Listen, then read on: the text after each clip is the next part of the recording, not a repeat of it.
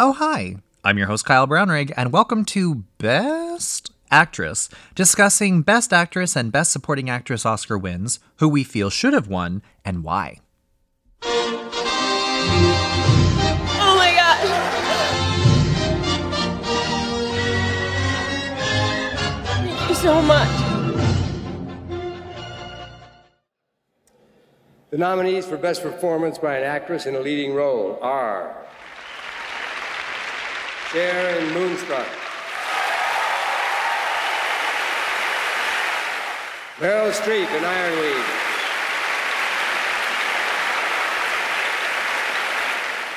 Sally Kirkland in Anna,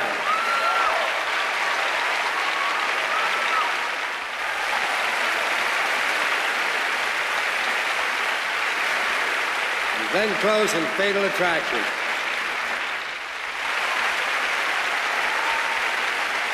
Holly Hunter in Broadcast News. And the winner is...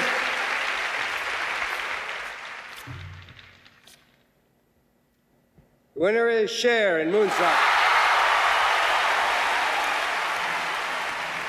Hey guys, and welcome to this episode. Today we're going to be talking about 1988 Best Actress Oscar winner Cher for Moonstruck, bitch. I'm joined by my co-host today is Daniel Krolik, and Daniel is an actor and co-host of the podcast series Bad Gay Movies / Bitchy Gay Men. You may recognize him from The Odd Commercial, and he actually made his series debut in the Murdoch Mysteries. I didn't know that. I didn't know that you were an actor. Well, on some days I am. That's so interesting. The Murdoch Mysteries. I watch that show on CBC sometimes. They do a lot of filming in Toronto, don't they? They do all their filming in Toronto. Oh, yeah.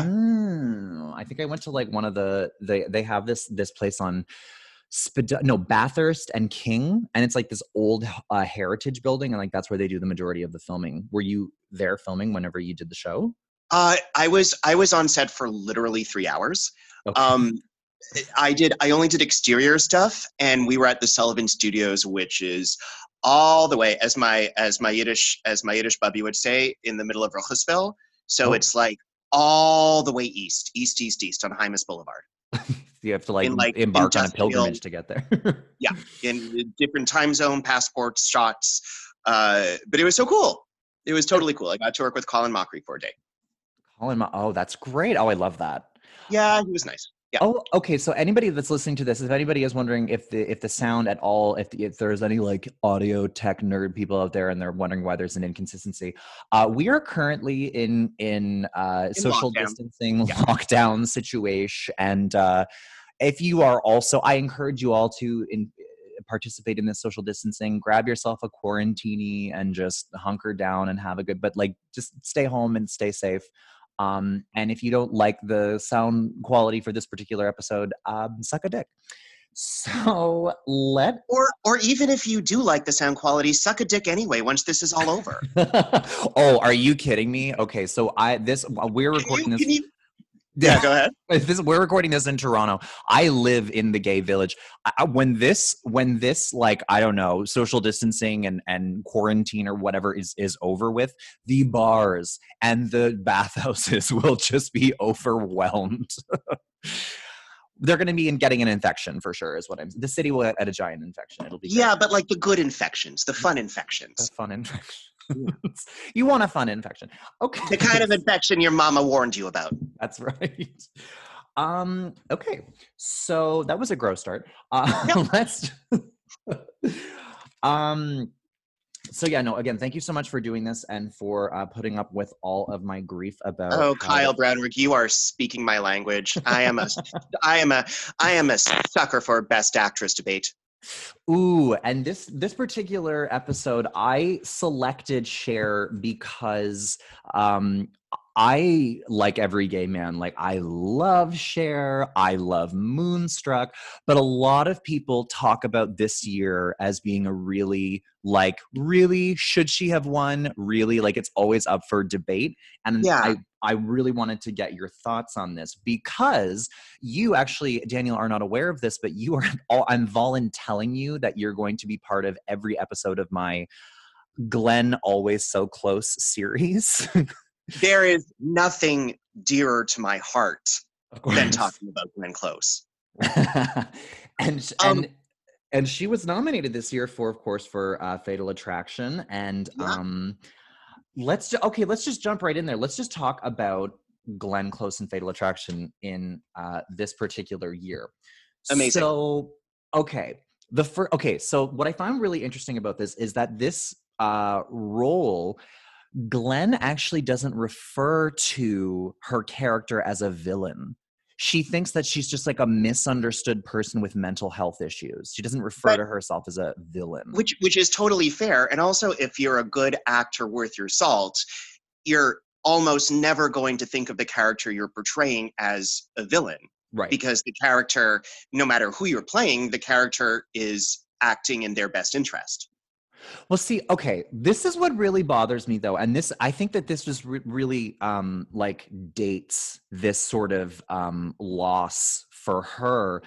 Nowadays, if she played that character in like 2020 or 2019, because now everything's about like the anti-hero, I feel like she probably would have won that Oscar.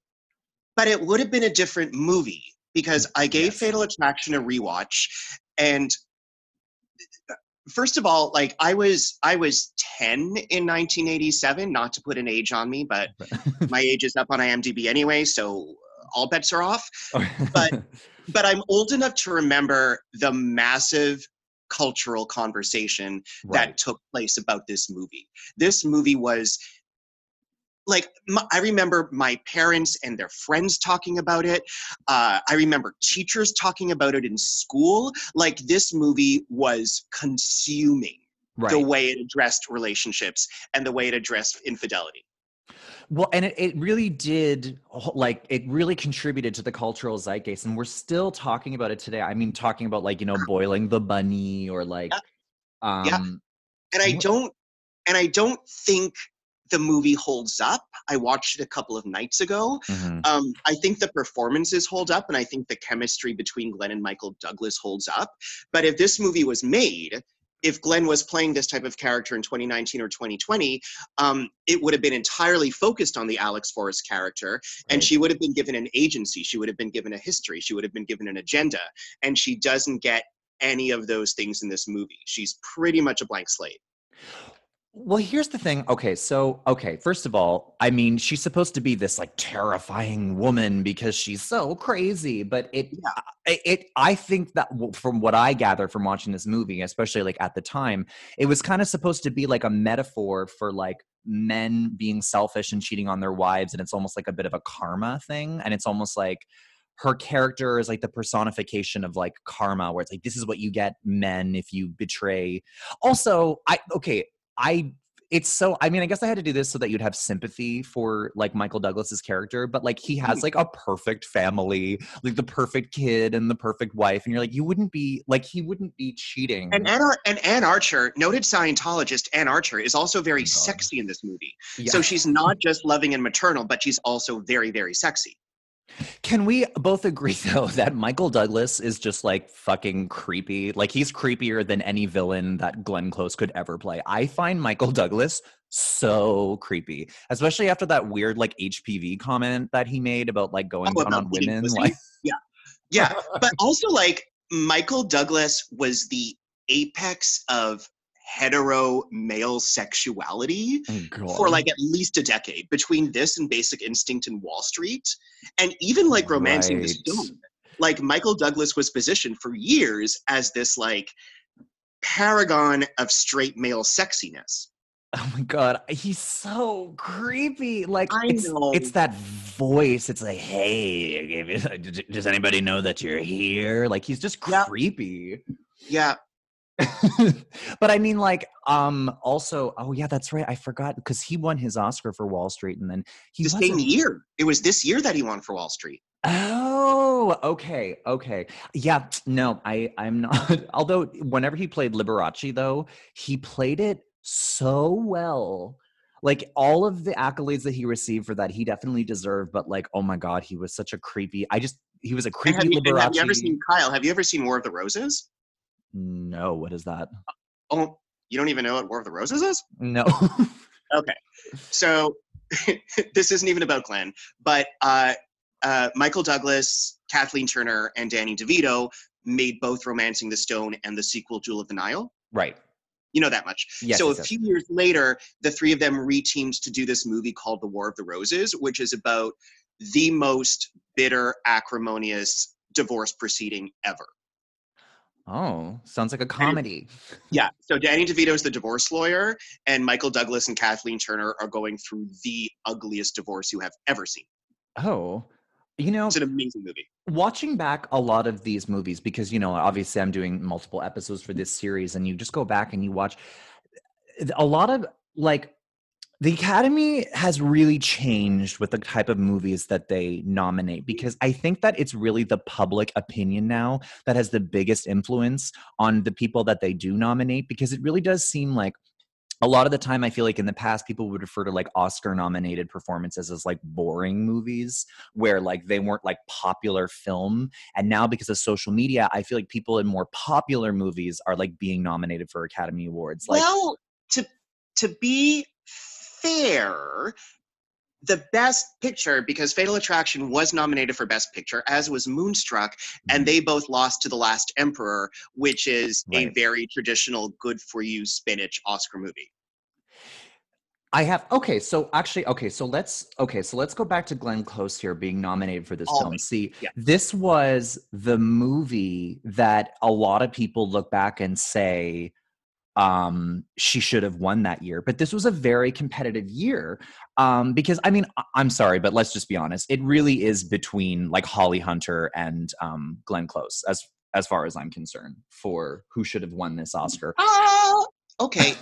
I mean, this was such a fascinating year because you have 5 nominees, Mhm. and I think 3 out of the 5 nominees are absolutely iconic.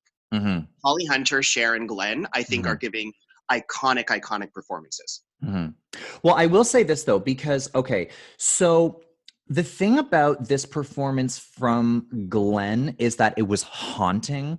But one thing that she actually said is that she isn't necessarily happy with how Alex, her character, was represented in that film.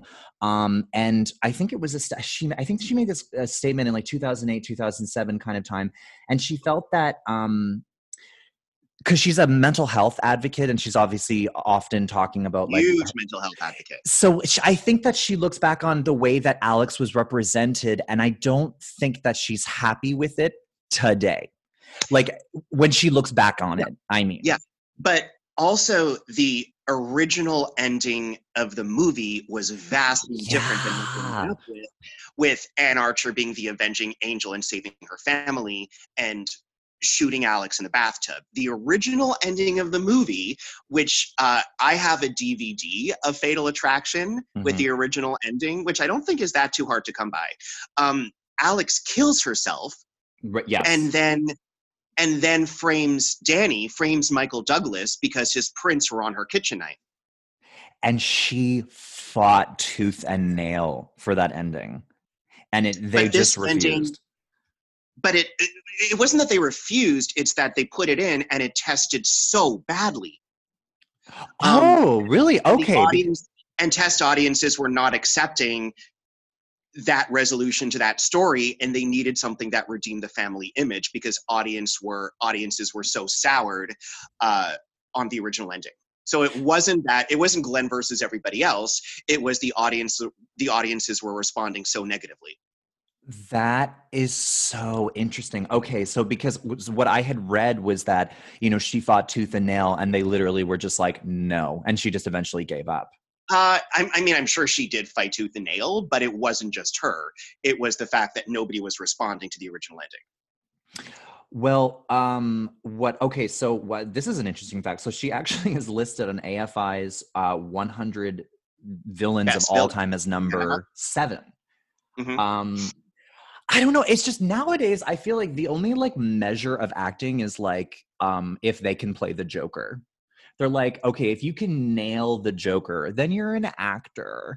And what makes Glenn such a fucking treasure is that she can communicate 12 contradictory emotions that shouldn't belong together, but at the same time. And she can give that all to you in a close-up.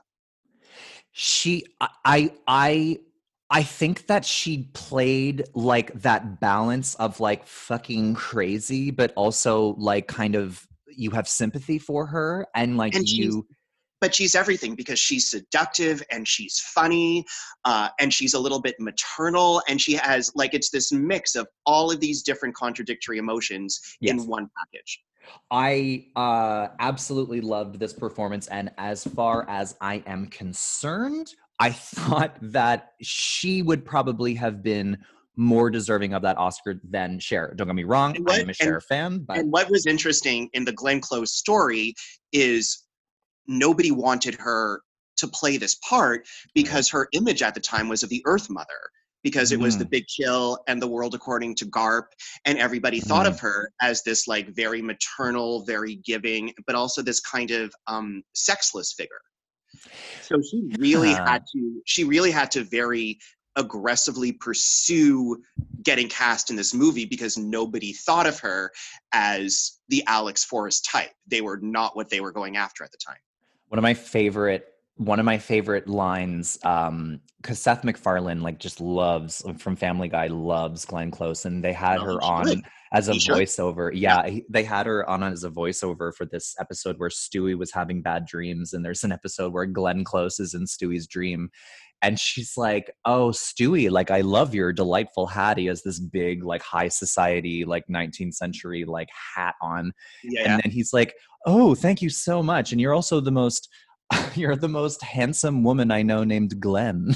Just love that line. What I thought was, one thing that Glenn said about this role and this movie is that still to this day, she has men coming up to her saying that you saved my marriage from that movie. It was a haunting performance.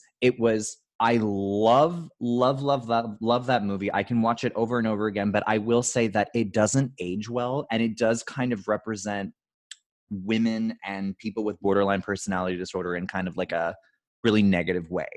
And it doesn't frame this Alex Forrest character with any kind of context. So you don't really see her being good at her job. You hear that she's this high-powered book editor, but you don't see her working, and you don't know anything about her. So she's nothing but this vengeful creature. Right. There's no other agency. There's no other backstory. And to me, that's what makes this movie very dated and frustrating in 2020. I would fully agree. If you're okay with that, I would like to close the book on Glenn Close. Can I tell? First of all, the book on Glenn Close is never closed. Okay, we'll keep it wide open for you. Second of all, okay, so my parents, again, Fatal Attraction came out when I was, I think, 10. I remember very vividly my parents going to see it in the movie theater. My grandparents babysat, and I remember my mother coming into my room after getting back from the movie theater, so shocked, so traumatized, and she sat on my bed and she said, "Daniel, I saw this movie called Fatal Attraction. It is so disturbing. You are never allowed to see it." And she summarized the entire plot from beginning to end. And I was 10, so she sat on the bed with me and told me about the sex in the elevator shaft, the Madam Butterfly on the stereo, the knife, the dog in Central Park, the boiling of the bunny, and the getting murdered and strangled in the bathtub. My mother told me the entire plot. So what was she protecting you from? As a 10-year-old, and this was the one movie that I was forbidden to see. Well, I mean, she just told you all the details, so there's really no spoilers anymore. Yeah. And I didn't see Fatal Attraction until I was maybe 30.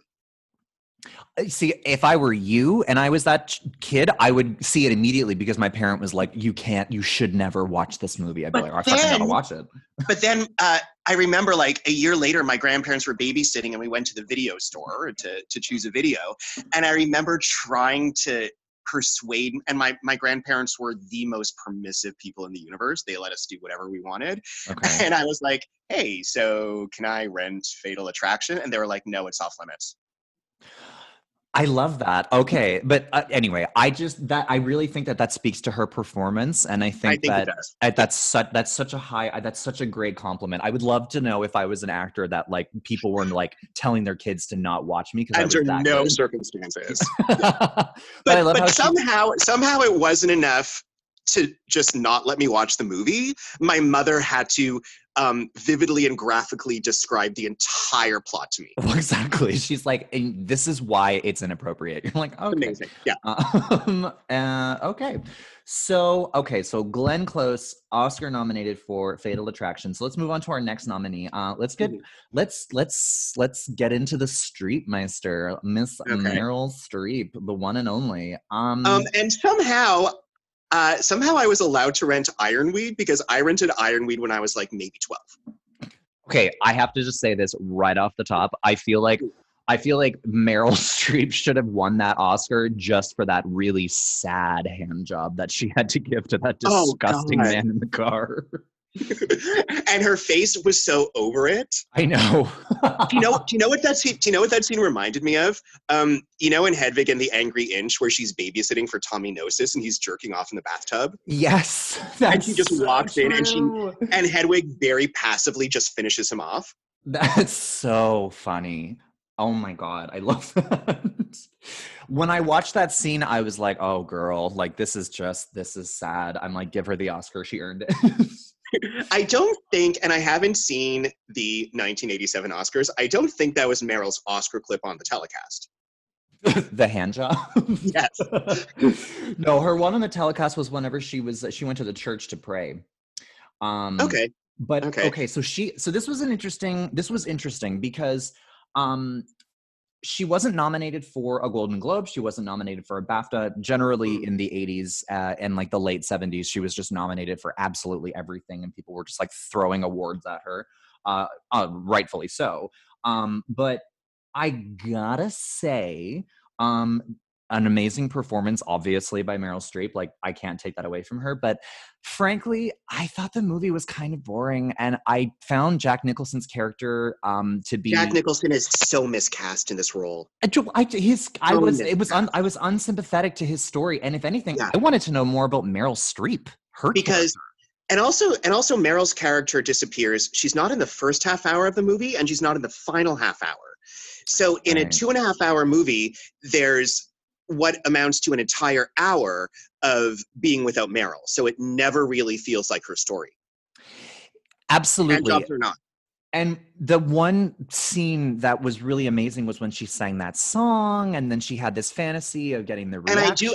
And I do love this scene in the department store where she scares away the mother and child, and then she sits down at the piano and plays. I think that's a really beautiful scene. Yeah. I think the takeaway from the movie is her performance, and I think the movie as a whole is very atmospheric. And also, like, baby Nathan Lane. I know, he was like one of the death victims, the like ghouls so like haunting them. He might have been like 28 years old, but he's the cutest. I think I read somewhere that was his first major like credited role coming off of Broadway. And like Skinny Tom Waits. Yes, right. Okay. This honestly, I'm not gonna lie. I this is probably an unpopular opinion, but I found this movie so boring, and I'm so glad that she was nominated. I really believe that she deserved it. But if she would have won the Oscar for that, it would have been like really, like I don't know. No, and at this point, Sophie's Choice was only like 5 years ago, so there wasn't any burning need to award her again. Okay, like when. So let's talk about that. Sorry to interrupt you, but let's talk about that. So I feel like in the 80s, I mean, after Sophie's Choice, because people were literally regarding it as one of the greatest acting performances like ever. And they should. As they should. I feel like Meryl Streep, every time that she's nominated, she's not competing with the other nominees. They're just comparing her performance to her previous work and being like, did she top it? Mm-hmm. Which at this stage she can't, because she's done everything. And I mean, you know, there were I mean, well, you know what? This is a different episode, but I strongly could argue over Helen Mirren winning for the Queen, and she lost for The Devil Wears Prada. But that's I another mean, episode. and like my personal favorite Meryl performance is Postcards from the Edge. I love that movie. I didn't realize that it was about Carrie Fisher and Toby. about Carrie. Yeah, I didn't know that. Yeah. She actually had written the screenplay. She was nominated for the BAFTA for best screenplay, but not the Yeah. And that era, like when Meryl got a little bit lighter, the She Devil Death Becomes Her era, that is my personal peak Meryl. Defending Your Life. I love that you just said that, because up until this point in her career, with a lot of her performances, they were actually really, I mean, getting up to Ironweed, they were really sad. And after that, she made 4 comedies. I think. Well, this is also a year before Cry in the Dark, which is I have never seen that movie. I need to see this movie. I understand it's like the baby ate my dingo or whatever that famous line is, but I've actually never seen A Cry in the Dark. The dingo ate the baby. The baby didn't eat the dingo. Oh, okay, or whatever. Okay, well, spoiler.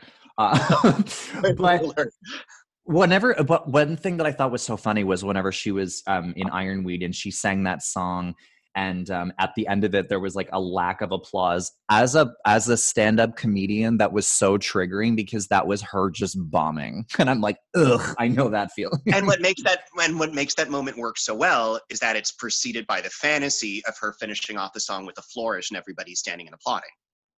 Did you find, you know what? I think the timing of watching that movie, though, was bad, because it looked like a post-coronavirus world where everybody was like sick. I was like, ugh. I mean, I do agree with you, Kyle. I think the movie is a bit of a chore, but I think if there was somebody other than Jack, and I can't think of who in that era, but that character is supposed to be so haunted and so vulnerable. Mm-hmm. And Jack Nicholson is great, but he projects somebody who can take care of himself. You know, okay. First of all, because I'm so happy that she was nominated for that role, because the performance was outstanding. I absolutely loved it. Although I gotta say, don't you think that it was a little bit more of like a supporting role than a lead? Well, yeah, and that goes to my point of this character dropping out of the beginning and the end of the movie, is that it never feels like her story. She feels like an accomplice to Jack Nicholson. Well, they only have 3 scenes together in the whole movie. It was a very... Yes, yeah. Yeah, it's a very... apparently, I mean, everybody was saying that apparently the book was like so much better. But, okay, let me just take it. Okay. I'm going to cut this out. Sorry. Okay. Have you ever actually seen the 1986 film Heartburn? Because I know that you said that was also available on Prime. Oh, it's in my queue, but I haven't seen it yet. Okay. Yeah, but okay. So, well, the one thing that I will say about this Meryl Streep performance is, as a performer, it was just very triggering to watch, just because she's dead inside, and as a stand-up comedian, I can relate to that. Oh God, as an actor, I can relate to that. Okay, so that was Meryl Streep for Ironweed. Let us now talk about the elephant in the room, Miss Sally Kirkland, in 1987 film called Anna. The unfindable Sally Kirkland. Okay, to anybody listening to this, I have to give you full disclosure. We were unable to find this movie, and honey, I looked on the internet. I tried to buy it. I tried to order it online. I tried to get it on iTunes. We got on the dark web. The dark web. I had to do a lot of shifty deals in an alleyway. I was told that we're also on lockdown right now, so that kind of limited our access. But Vestron, the actual production company, it doesn't exist anymore. This movie is almost impossible to find. And if somebody does have this movie, you can please send it to me. I would love to watch it. Mm-hmm. But unfortunately, neither of us were able to watch the film. And it makes me sad, because I really want to know why she was nominated. But I will say this, she had won the Golden Globe for Best Performance by an Actress in a Drama, and she actually and I love this story, just because I am a person that often I'm in charge of my own career because my representation sucks. Yep. Yeah, no, She had, we all, again, we all feel that. Yeah. we all feel that, yeah. Well, she had to conduct her own Oscar campaign. That, like, if people And I feel like this is the first account of a performer taking that agency into their own hands. I feel like this was the right. first, to this point, this was the first narrative that we got. And now it's a little bit more common with talk shows and agents and social media. But I feel like at the time, it was a revolutionary act. 100%. And a lot of people actually said to Sally years later that they had never even seen the movie, not unlike ourselves, but they voted for her because of her campaign. They were like, good for you. I'll just vote for you. Have you ever seen Sally Kirkland in a movie or TV show? I have never seen Sally Kirkland in a movie or a TV show, or at least not that I'm aware. First of all, it took me years to figure out which one was Sally Kirkland and which one was Sally Kellerman. Right. It took me a very long time. The only real memory I have of oh no! Oh my God! Sally Kirkland was on Roseanne. She was she was David's drunk. She was Johnny Galecki's drunk mother on Roseanne for a few episodes. Well, see, I never watched Roseanne. I wouldn't know. It was never my show. No, it just occurred to me, and that probably would have been maybe just a year or two after this, like maybe 1989 or 1990, where she played that character on Roseanne. Well, okay, so the photos that I actually saw of Sally Kirkland from like the 1980s, where she had the full like working girl hair. Didn't you find that she had like a striking resemblance to like Emma Thompson? Oh, sure. Yeah. I thought it was Emma Thompson. I was like, is that Emma Thompson? And I was like, oh, no. That's a different anyway, white people. They have like a strong jaw, but very like bright eyes at the same time. I can totally see that. I totally, yeah. And so what Sally Kirkland did is that she had contacted like Andy Warhol and like all of her like people that were like in the scene that were popular to help her with this campaign to get an Oscar nomination. She emailed every single voter, or email. Wow, I'm so stupid, not email. She sent letters, snail mail, not an email because that didn't exist. For her Oscar campaign, and she succeeded. I think the last person that actually tried to do that was Jennifer Aniston for the movie Cake, and she was unsuccessful. Endowed. Oh, really? Okay. For compliance, because the movie, the distribution company that put out Compliance didn't want to spring for an Oscar campaign, and this was like maybe in 2015. Endowed put her Oscar campaign on her MasterCard. Oh my God, really? Yeah. It's a business expense. Yeah. And then like a year later, she booked Handmaid's Tale and became Endowed, who we know and love. I will say this about the movie Anna for anybody that is listening that is just wondering what this movie is about. So basically Sally Kirkland, she plays like a former Czech film star, but she's now exiled and she's living in New York and she's married to a successful commercial director, Paulina Poroskova. And if you don't know who she is, she was actually a supermodel in the 80s and she was a judge of America's in Next Top 1987, Model. Paulina Poroskova was everywhere. She's gorgeous. She was married to Rick Ocasek, who is a major pop star. She was in a Tom Hanks movie that I watched all the time called Her Alibi. I don't think I've seen that one.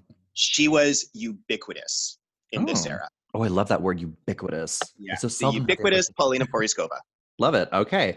And so Paulina Poroskova, she plays a character named Christina, and she arrived from Czechoslovakia, and she can't speak English very well. And I guess that Sally Kirkland's character like teaches her English, and she helps her with her promising acting career, while Anna can only be an understudy.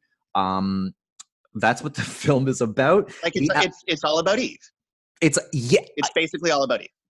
That's actually, so that's the episode that I'm doing with Bill, actually. Of course it is. Of course it is. And so this performance, the LA Times referred to it as one of the best performances by an actress in the 1980s. I think that's great.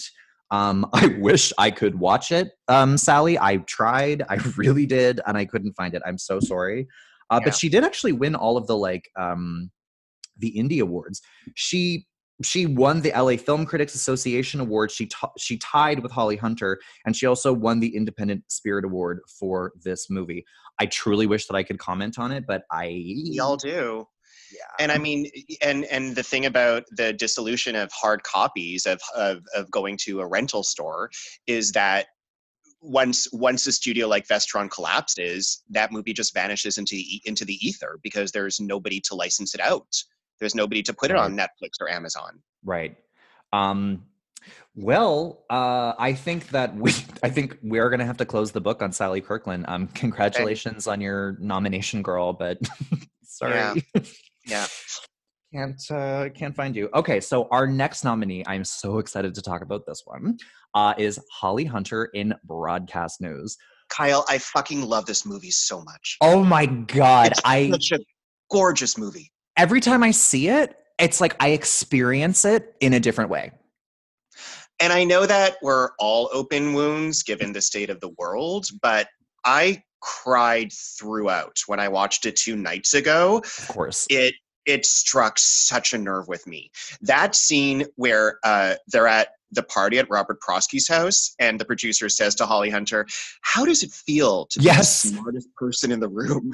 And she's like, it's terrible. I know. She doesn't get that it's like he's being sarcastic. That's my favorite. That's literally my favorite part of the whole movie. Yeah, but the whole movie, and I feel like time has not been kind to Broadcast News. Like, I think it's a okay enough regarded movie, but nobody thinks of it as the fucking classic that it is. And it is. I mean, it was nominated for 7 Academy Awards and it didn't win a single one, which I think is so upsetting. And this was Albert Brooks's only Academy Award nomination that he received for a supporting role. Jew Albert Brooks. He has like a young Elliot Gould thing going on. There aren't too many sexy Jews I can think of, but I think young Albert Brooks in this movie is very sexy. I literally watching this back. I love to watch old movies whenever like I'm really stoned because I feel like I get the pacing a little bit more. And when I was watching this, I was super high and I was like looking at Albert Brooks and I'm like, I literally, my boyfriend's name is also Daniel. I was like, Daniel, is Albert Brooks like kind of hot in this movie? And then he's both not kind of hot. He's hot. He's so hot in that movie. Anyway, I think he's hotter than William Hurt. Oh yeah, no, 100%. William Hurt is he's what's the word? Classically handsome. William Hurt is the most gentile person who has ever lived. Yes, there is nobody who is less ethnic than William Hurt. I feel like that's so funny. I feel like Bill also said something. Oh, by the way, anybody listening to this, Bill is also the co-host of the podcast Bad Gay Movies, Bitchy Gay Man. I think Bill also said something about William Hurt, and he was like, is that what passed for sexy back in the 80s? I don't understand. And I'm like, I don't know. He was okay, I guess. Mm-hmm. But anyway, okay, Holly Hunter. We got a little sidetracked. Holly Hunter. Oh my God. And I also forget that Joan Cusack is in that movie as well. Oh my God. I could watch Joan Cusack running with a VHS tape to make it in time. I could watch that on a continual GIF for the rest of my life. If this Corona thing doesn't get resolved, you know where to find me. I'll be in my apartment watching that scene of Joan Cusack running through the halls with a VHS tape. Just on a loop. You know, I actually, I would argue that she should have been nominated for a supporting role for this movie than that of Working Girl, in my opinion. I don't think the role's big enough.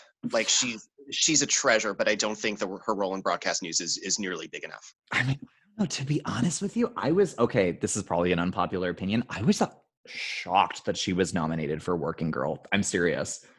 Oh, really? Oh, yeah. I mean, Sigourney Weaver, obviously. I thought she should have won for that, but yeah. Oh, that was Gina Davis's year. Yeah, that was a good year. That was another good year. We didn't know how good we had it. But back to Holly Hunter. Yes. Okay. Yeah. So back to Holly Hunter. Okay. So first of all, I always forget whenever I see Holly Hunter in movies that she has the most delightful Southern accent. And I feel like she would have won this Oscar if she would have just thrown in I tell you what, fucking for the audience and the fucking like a Julia Sugarbaker speech, 100%. Like a big, 100%. Yeah. But also she was such a newcomer. At this stage in her career, she might have been 30. And she was fresh meat. Nobody knew who she was. So I think she came into this race with no history, no biases, but nobody really like Cher winning completes a story, completes a narrative. If Glenn would have won this year, that would have added to her story. But I don't think Holly Hunter had a viable narrative going into this race. And that is what upsets me. I know. Because it's like, I think about the year that like Monique won and she went up and she's like, it's not about the politics, it's about the performance, because it's she never about the performance. It's All things never. it's never. It's and also taste is subjective, you know? Oh, 100%. And the thing is that's exactly, like, you're so right. And that's just it about Holly Hunter with this year, was that she was a nobody and she just didn't have that story that Cher had.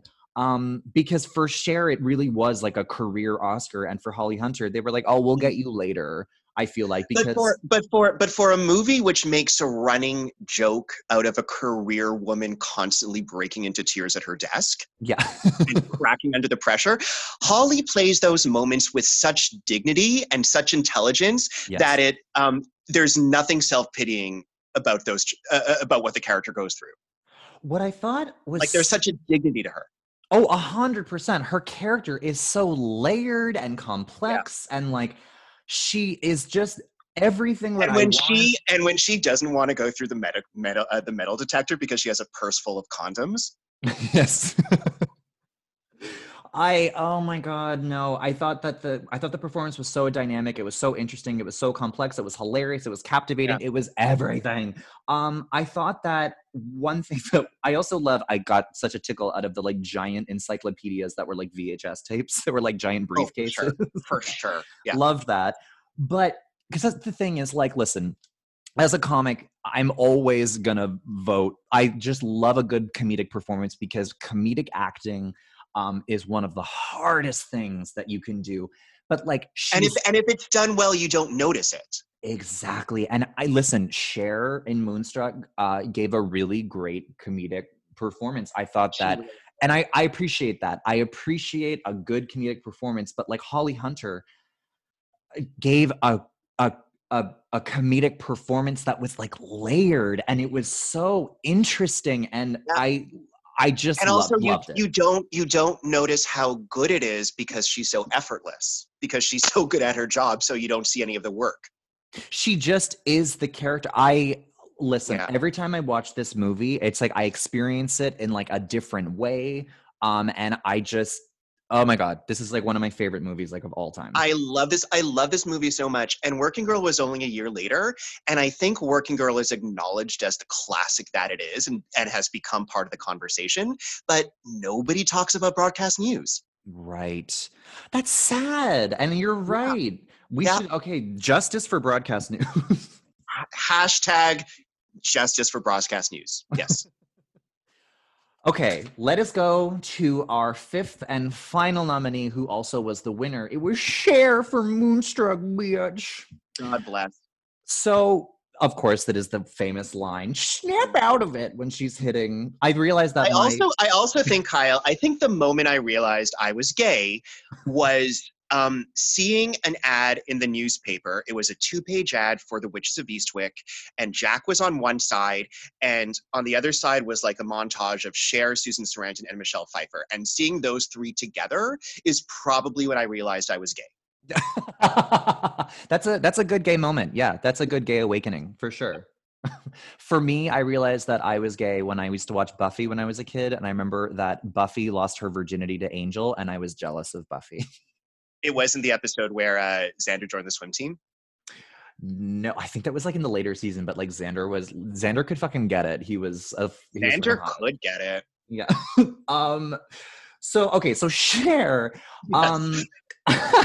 the winner, like you were, previously mentioned and saying, this was a career Oscar for her, because this is a story, folks. This is a story. Because up until this point in history, really up till, Silkwood, really, it's like they basically saw Cher as this big flamboyant pop star within the ridiculous Bob Mackie gowns. And I'm sorry, like, they were ridiculous. Some of those dresses, you're like, honey, but like, whatever. But that was the point. That was the point. But like, she had a sense of humor about it. Cher 100% was in control of what she was wearing.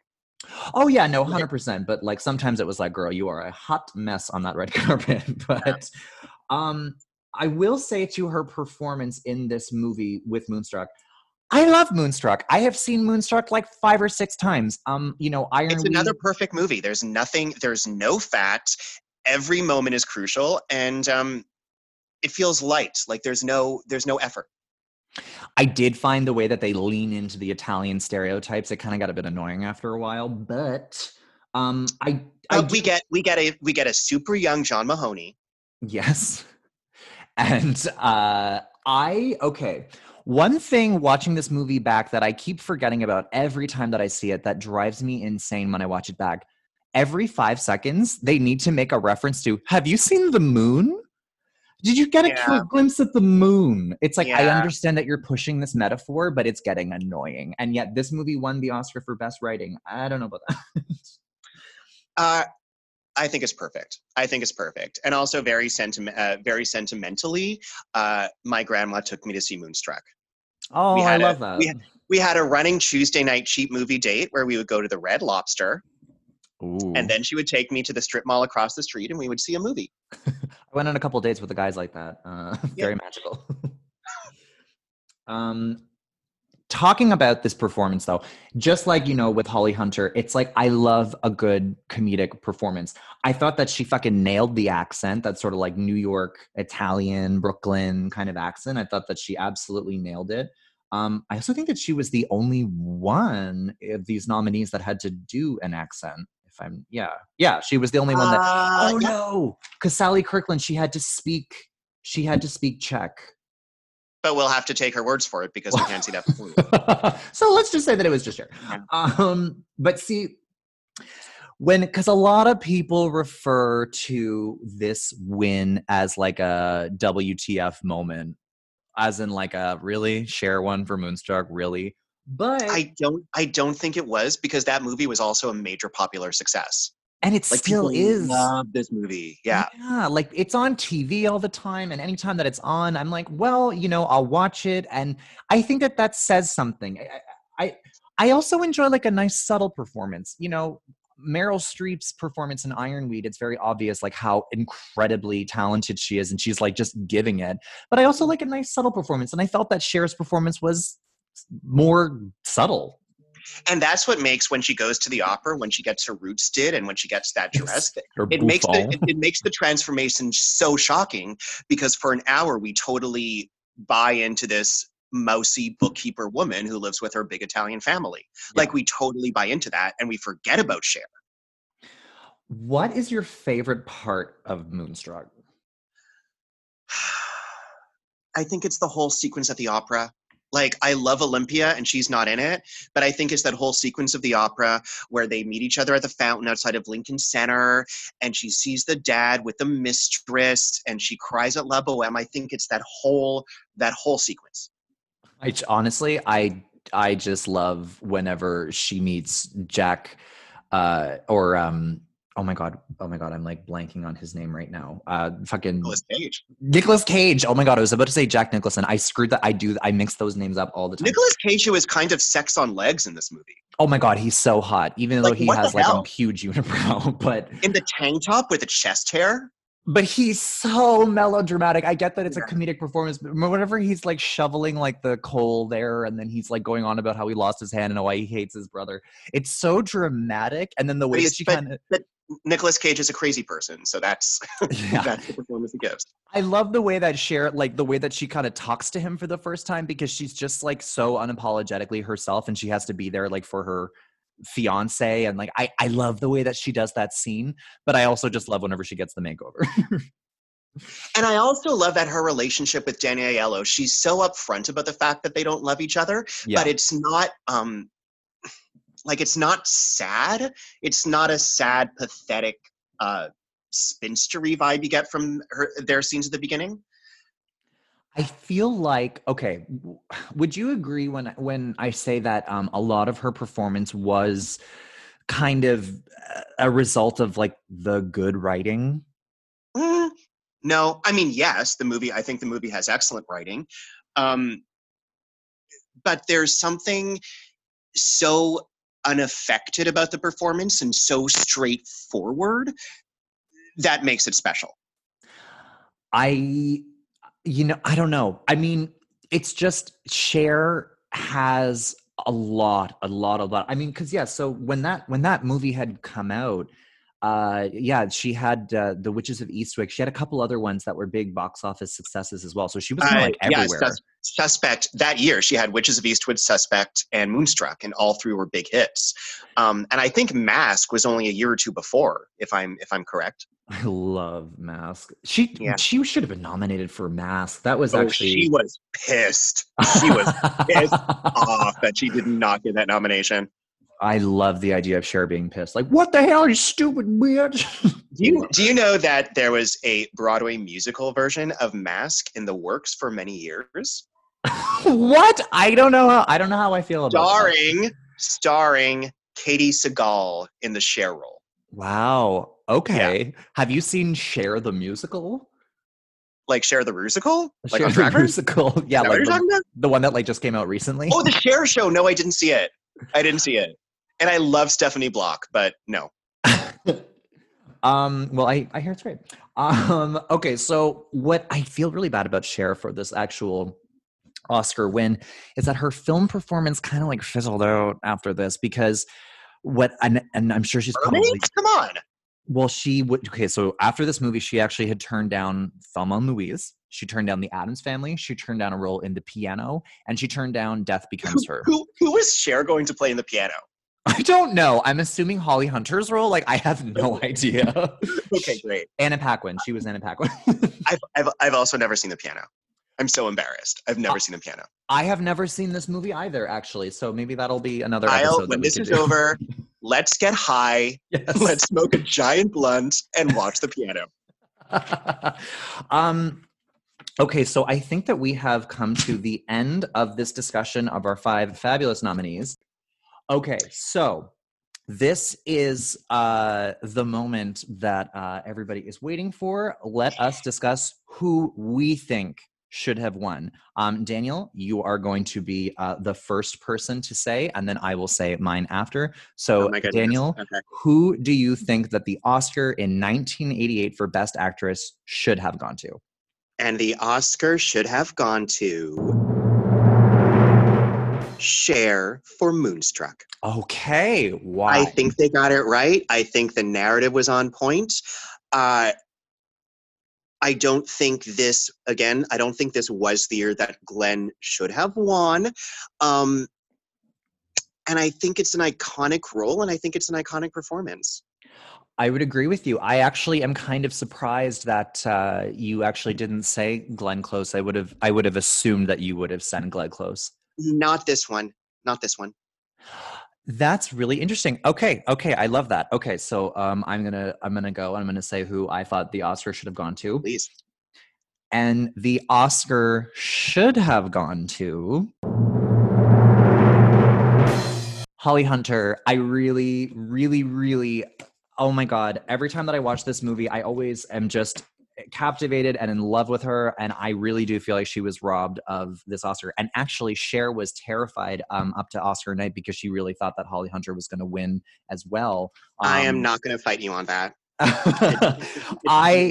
not going to fight you. I just, to be honest with you, looking at it on paper, my first choice immediately would have gone to Glenn Close. And I actually was going to say Glenn Close. But the reason why I didn't select her was because in 2007 or 2008, Glenn actually referred to her the way that, her character, Alex, was represented, and she's just really not happy with it, again, as a mental health advocate. And I would hate Glenn Close, like, let's say, because, she doesn't have any Academy Awards to her name, if she did have that one Oscar and it was for a role that she is a little bit resentful toward. But I also feel like Fatal Attraction is so, like, you watch the movie, it is so much Michael Douglas's story.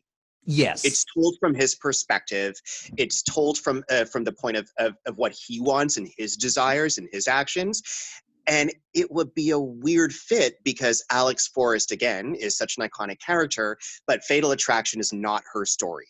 So yes, I thought My choice was Holly Hunter for 1988. I really feel like she was robbed. I love Cher. I've seen her in concert. Like, I'm such a fan, and I love Moonstruck. But yeah, my choice is Cher. I mean, fuck, it's Holly Hunter, not Cher. No, I'm not going to fight you. I think Holly Hunter's work is magnificent. Okay, well, I don't have a problem with this one, and I just love the idea of Cher having a Best Actress Oscar. I think it's great. I agree. I agree. love that concept. I fully agree with you. Okay, so that is that. So do you have anything, Daniel, coming up that you want to plug? Just my ongoing physical health. I hope. I mean, my mental health said goodbye about 3 days ago, so I'm just my ongoing, breathing in and out, getting to sleep, waking up. All right, anybody listening, you can check out Daniel's podcast that is co-hosted with Bill. Is it Antonio or Antonu? Antonu.